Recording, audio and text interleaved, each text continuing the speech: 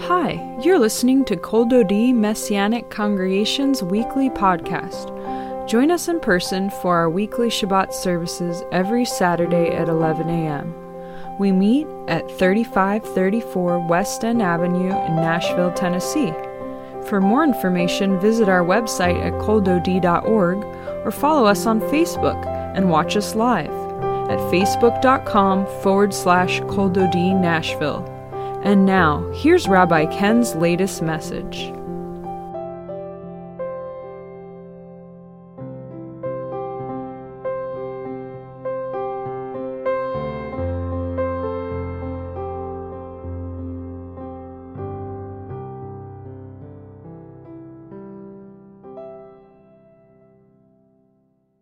So Tu B'Shvat is a minor Jewish holiday, not a biblical one, but it's a beautiful holiday. It's the New Year for trees, and it's this Sunday/Monday, Sunday evening, Monday, February 5th and 6th, and it's not specifically mentioned in the Torah, but in Judaism, it's the age of a tree is important in determining whether you can eat the fruit from it, when you can eat the fruit from it and whether or not you can.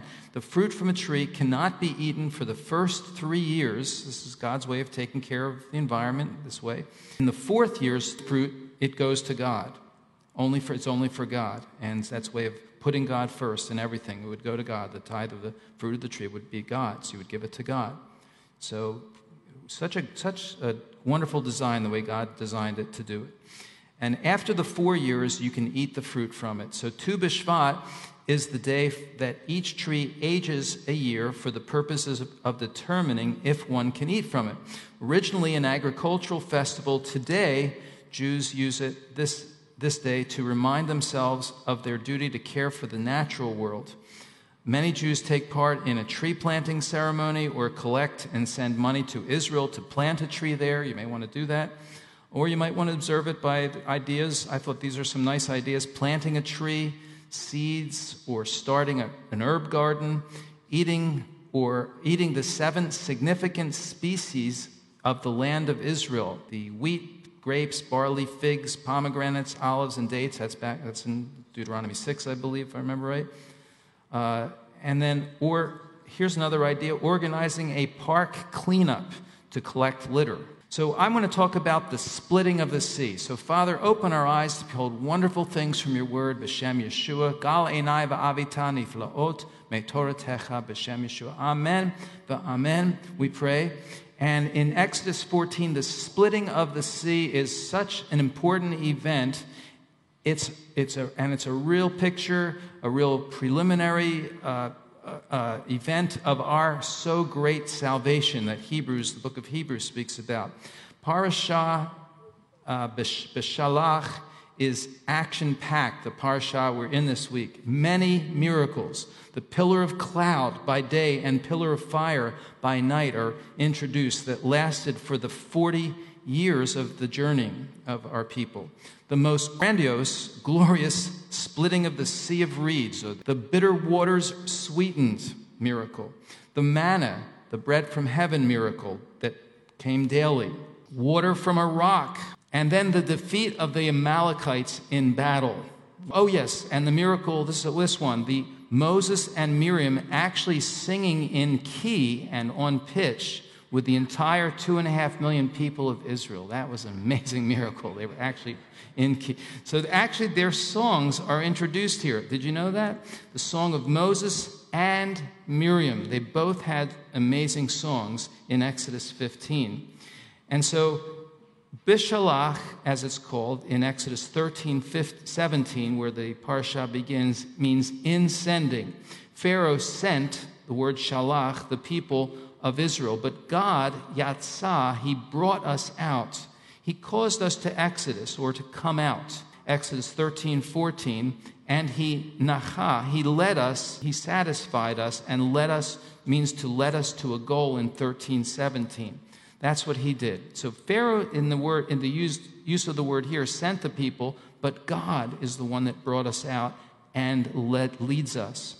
Our exodus is based on, our exodus, your personal exodus, our exodus together, is based on a gigantic, glorious miracle. And our walk with the Lord is filled with and dependent upon many awesome miracles, isn't it? There are many miracles that occur in our lives. Sometimes we're not aware of them, and sometimes we go a period without any. And then sometimes they're like boom, boom, boom, boom. And sometimes, there's the dry periods, and then sometimes there's like, oh my gosh, Lord, you're answering prayers galore. And that's the way it is. The parting of the Red Sea is the prominent act of deliverance in the Tanakh, the single greatest act of salvation recorded, and it's continually recalled to remind us of God's saving power. When Adonai pushed back the waters and led Israel on dry ground, he not only was doing a miraculous deed that displayed his power over creation, but he also freed the Israelites from Egyptian bondage. It may have been very, very gradual because the east wind was blowing all night long as Moses put his staff forth. So it may have been a very gradual thing. And the dry ground is mentioned, by the way, 4 times. 2 different Hebrew words, but 4 times it's mentioned. Miracle. What an amazing thing. They could have had to have been slushing through the mud, but they were walking through on dry ground. Now, the chariots were caught in the mud, so it was muddy, but then God dried it up. It's a total miracle. Amazing. And this whole thing is such a picture of what Hebrews 2:3, chapter 2, verse 3, calls our so great a salvation. Do you believe you have so great a salvation? Yeah, amen. We have so great a salvation. We don't have just a okay salvation, right? Just a mediocre salvation. We have a what? So great. Let's say it. So great salvation. Yeah, we do. And who is the name of salvation? Yeshua, right? Yeshua. Yeshua is the word salvation in Hebrew. Yeshua, the Lord saves, comes from that. Now imagine what trust it took for the people to walk on the dry seabed with the towering walls of water on their right and left, being pursued by hundreds of choice chariots, 50,000 seasoned horsemen, perhaps, and an army of 80,000 foot soldiers with their officers, according to historian Josephus, intending to slice and dice them with swords and arrows. The Sea of Reeds, it's called in Hebrew the Kiryat Yam Suf, the Yam Suf, or it could also be translated the Lake of Rushes, supposedly had a width of up to 190 miles and a depth of nearly 10,000 feet. So Prophet Isaiah cries, "Where is he who brought them through the sea with the shepherd of his flock? Where is he who put among them his Holy Spirit, his Ruach HaKodesh, who caused his glorious arm to go at the right hand of Moses, who divided the waters before them to make himself a name forever, who led them through the depths." Isaiah 63, verses 11 through 13. And listen to these passages in the Psalms recounting this event. But it parallels our salvation in Yeshua, right? So it's the event. It's the event. And we, just like we go back to being saved and have a song to sing because of it. Psalm 66, 5 and 6. Come and see the works of God. How awesome his deeds for the children of Adam. He turned the sea into dry land. They crossed the river on foot. There let us rejoice in him. 74, 12 through 15. Yet God is my king of old, working salvation, Yeshua, in the midst of the land. You split the sea with your power. You smashed the monster's heads in the waters. You crushed the head of Leviathan, giving him as food to the desert dwellers. You opened up spring and brook. You dried up ever-flowing rivers. 78, 12 through 14. He did miracles in front of their fathers in the land of Egypt, in the plain of Zoan. He split the sea and led them through. and he made the waters stand like a wall. By day he led them with a cloud, and all night with a light of fire. And now 106, verses 7 through 12. Our fathers in Egypt did not ponder your wonders, nor did they remember your abundant loving kindness, but rebelled by the sea, at the Sea of Reeds. Yet he saved them for his name's sake, to make his mighty power known. He rebuked the Sea of Reeds, and it dried up, and he led them through the depths as through a desert. So he saved them from the hand of those who hated them, redeemed them from the enemy's hand. That's what he did for you when he saved you from Satan and from the power of sin and death, right? That's what he did. He saved us. That's what he did for us, from those who hated us, and redeemed us from the enemy's hand. The waters covered their adversaries. Not one of them was left. Then they believed his words. They were singing his praise. 136, 10 through 15. Who struck Egypt in their firstborn. For his loving kindness, ki leolam chazdo, for his loving kindness endures forever. And let Israel from among them, ki leolam chazdo, for his loving kindness is forever, with a strong hand and outstretched arm, ki leolam chazdo, who cut the sea of reeds into parts, ki leolam chazdo. Yeah, let's say it, ki leolam chazdo, ki leolam chazdo, and made Israel pass through the midst of it. Let's say it. Ki leolam chazdo, amen, forever, but hurled Pharaoh and his army into the Sea of Reeds. Let's say it. Ki leolam chazdo, amen. And we're going to rejoice one day when we see Satan hurled into the bottomless pit, right? We're going to rejoice and celebrate because of all the pain and heartache and death and sorrow and crying he's caused to God's people. Nehemiah 9, verses 11 and 12. You divided the sea before them so that they passed through the midst of the sea on dry land. But their pursuers you threw into the depths like stones into mighty waters. You led them with a pillar of cloud by day and with a pillar of fire by night to illuminate for them the way they were to go. And then lastly, Hebrews 11:29 in the New Covenant. The Brit Chadashah. By faith, they passed through the Red Sea, the Sea of Reeds, as if on dry ground. When the Egyptians, tried it, they were swallowed up. So our Exodus is based on an awesome miracle also. And it should have resulted in an awesome song. When you were delivered, when you were saved, when you said Yeshua, yes to Yeshua, and he came into your life, and you were born again, and you had new life, the wind of God, the Spirit of God entered you and cried out in Galatians 4:6 and Romans 8:15, Abba, Father, yes, I know you, God, you're real. Wow, my spirit's awakened. I'm alive now to God. I was dead to sin in Ephesians 2:1. Now I'm alive to God, and I know you, God, and you're real. And there's a song that should have emerged, right? And it said, wow, I'm alive, and I know God, and I know why I exist. We have an omnipotent God for whom nothing is impossible. Tidal wave or some kind of tropical storm or other kind of meteorological miracle. Doesn't matter how it happened. God did it. Either way, he uses nature. He uses natural forces. Either way, nice timing, right? Nice result, right? The great escape is because of the great deliverer. He's a deliverer. Colossians 1:13 says, he rescued us from the domain of darkness and brought us into the kingdom of the Son whom he loves. Hallelujah.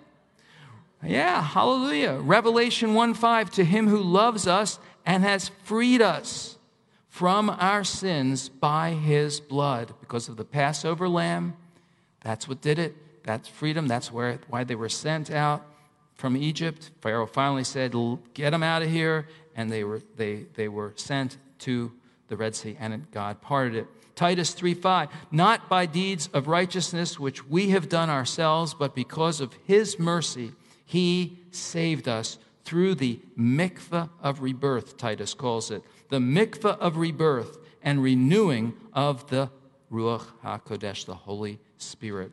Love that. The mikveh of rebirth, right? And renewing of the Holy Spirit. We're no longer slaves. We're a freed people. Amen? Salvation is not a me. It's a we. It's a me also, but it's also, and it's very importantly, a we. We have a collective identity and origin. We are a part of a community. God delivered us. Let's say it. God delivered us. Very good. All right. He freed us. Excellent. He saved us. We are an us, not an I. A we, not a me. He is Yeshua Tenu. Let's say Yeshua Tenu. Yeshua Tenu. Our salvation. Our salvation. Now, Jewish people know this. As a people, we survived as a people. The Jewish people have survived as a people because of that collective identity. Because of that. That's the only way. And there's many books and many things that have been written on that. That's the only way we survive, because of that collective consciousness and identity.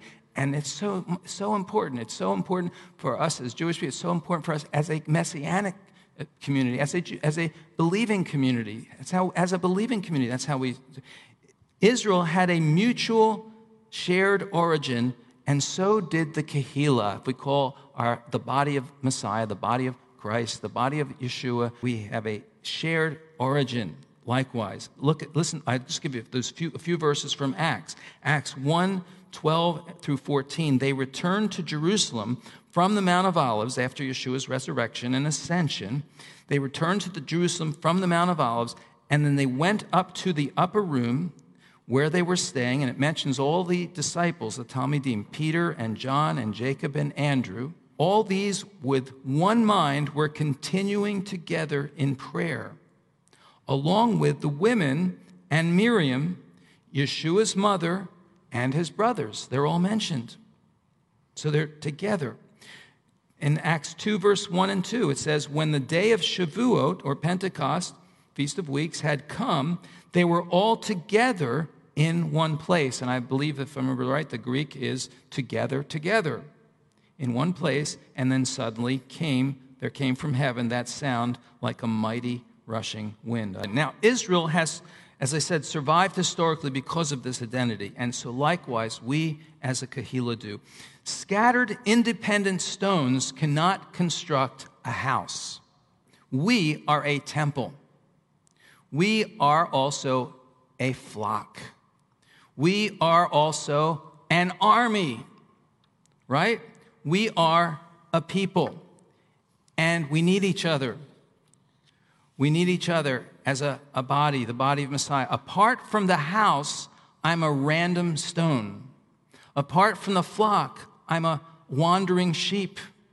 Apart from the army, I'm a lone soldier. Apart from his people, I'm an aimless saint. So this is important. It's important to see that collective identity. We are a part of one another, and we need each other. And there's so many references, of course, in 1 Corinthians and 12 and Romans 12 about this, in the New Covenant, in Ephesians 2. Paul also sees the Yam Suf deliverance and this Exodus escape as a picture of our collective death, burial, and resurrection with Yeshua when he says in 1 Corinthians 10, for I do not want you to be ignorant, brothers and sisters, that our fathers were all under the cloud and all passed through the sea, and all were immersed into Moses in the cloud and in the sea. 1 Corinthians 10, 1 and 2. So in saving us, God did what we couldn't do. It was a miracle of escape, protection, deliverance, dry ground, walls of water. He did it. Paul says, Galatians 1:4, he gave himself for our sins to rescue us from this present evil age. In Exodus 14, disaster seemed inevitable. It seemed like God had even led them into a trap. In verses 11 and 12, they're marching. I'll just look down there for a minute. It says they're terrified. The Egyptians are marching after them. They cried out to Adonai. They're fearful. And this word fear, yareh, the word fear, yareh, is used 3 times in this chapter, and it's used negatively and positively. They're afraid, but then they're going to be afraid in the right way of God. Because fear is, remember, fear, yareh, it means that's what is constantly occupying your mind. It's constantly has your attention. So that can be negative or positive. If I'm occupied with the wrong thing, that's negative. If I'm occupied with the right thing, with the Lord, that's positive, right? So it's negative in verse 11, verse 10. They're terrified, they're fearful, yareh. They cried out to the Lord, and they said, have you taken us away to die in the wilderness because there are no graves in Egypt? They think they're, and then Moses says those great words in verse 13. He says, Moses said, don't be afraid, don't fear. Stand still and see the Yeshua, the salvation of the Lord, which he'll perform before you today. You're not going to, the Egyptians you see now, you'll never see again. The Lord will fight for you. The Lord will fight for you, and you will hold your peace. How many have ever quoted that verse before? The Lord will fight for you. Anyone ever quoted that verse? I have, yeah.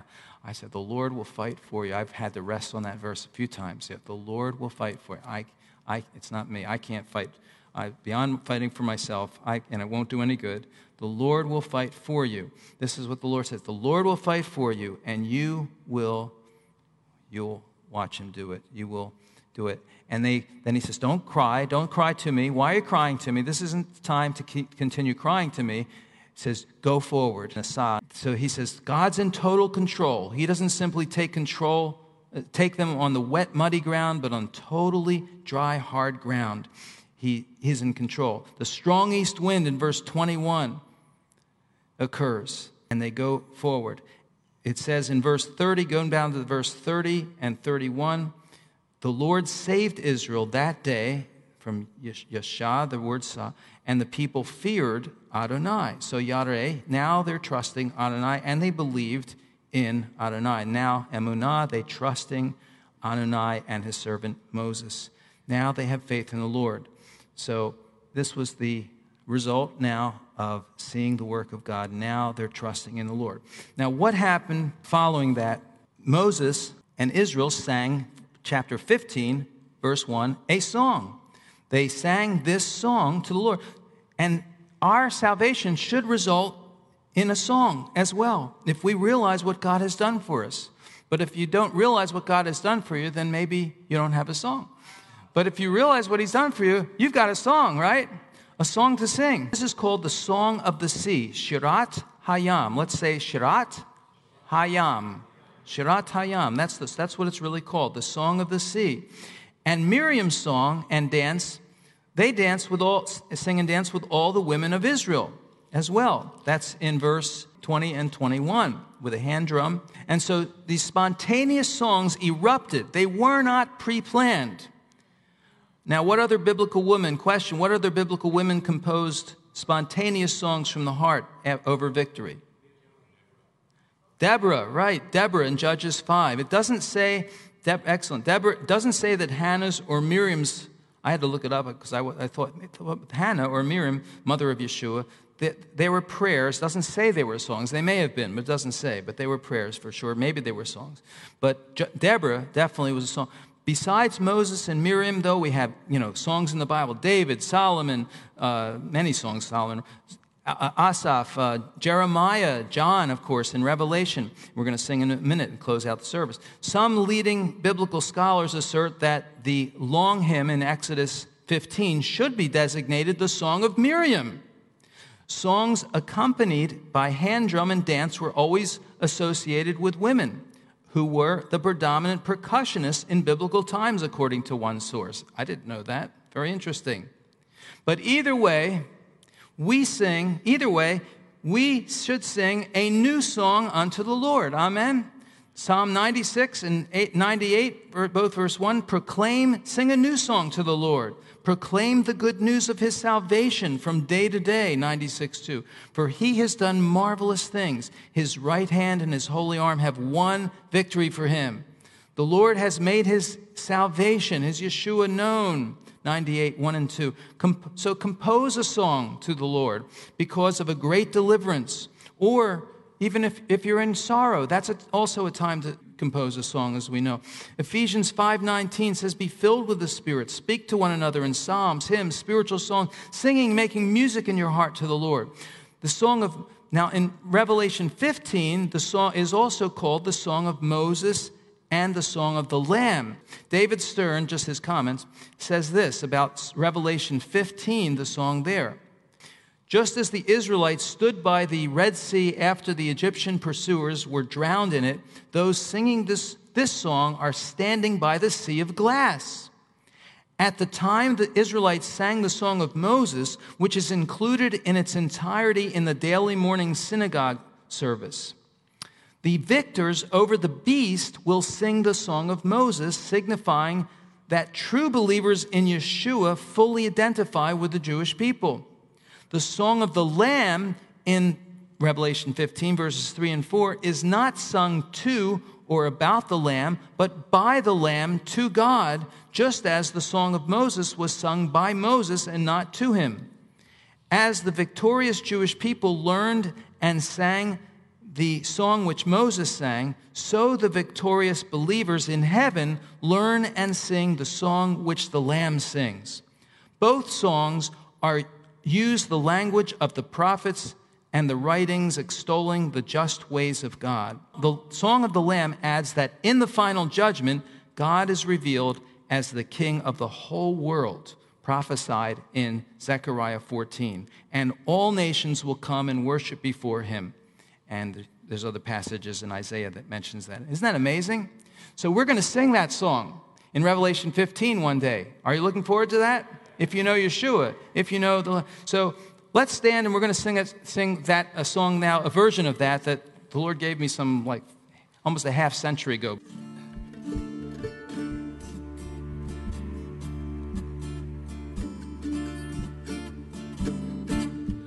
Great and marvelous are your words, Lord God Almighty. Just and true are your ways. The ages, it's in Revelation 15, who will not fear you, O Lord, and bring glory to your name, for you alone are holy. All nations will come and worship before you, for your righteous acts have Hallelujah, hallelujah, hallelujah, hallelujah, hallelujah, hallelujah, hallelujah. Great and marvelous are your words, Lord God Almighty. Just and true are your ways, King of the ages.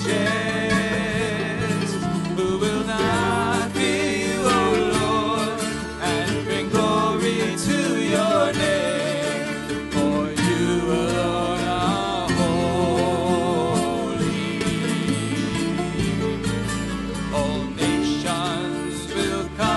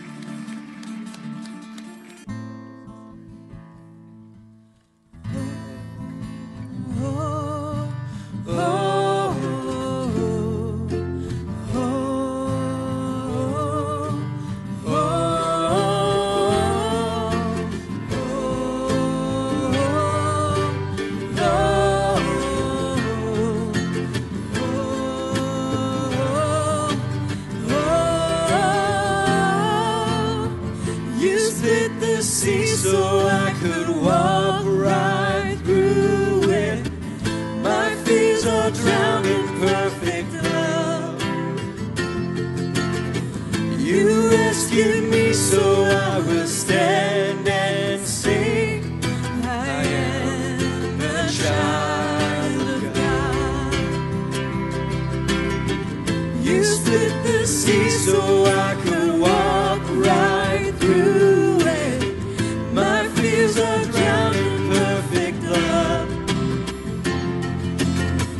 You rescued me so I will stand and sing. I am a child of God. I am a child of God. I'm no longer a slave to fear. I am a child of God.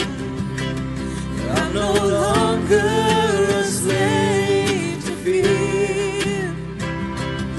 I am a child of God. I'm surrounded. I am surrounded by the arms of the Father. I am surrounded by songs of deliverance. We've been liberated from our bondage. Yes, we're the sons and the daughters. Let us sing our freedom. No, oh,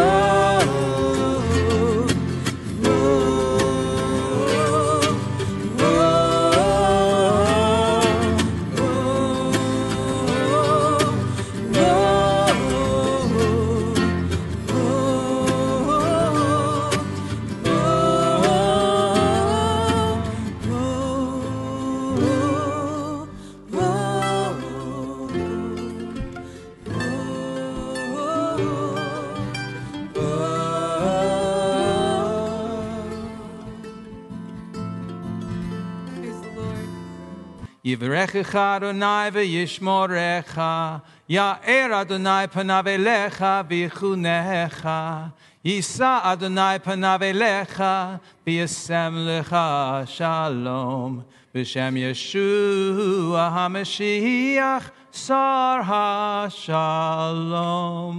Amen. Shabbat Shalom.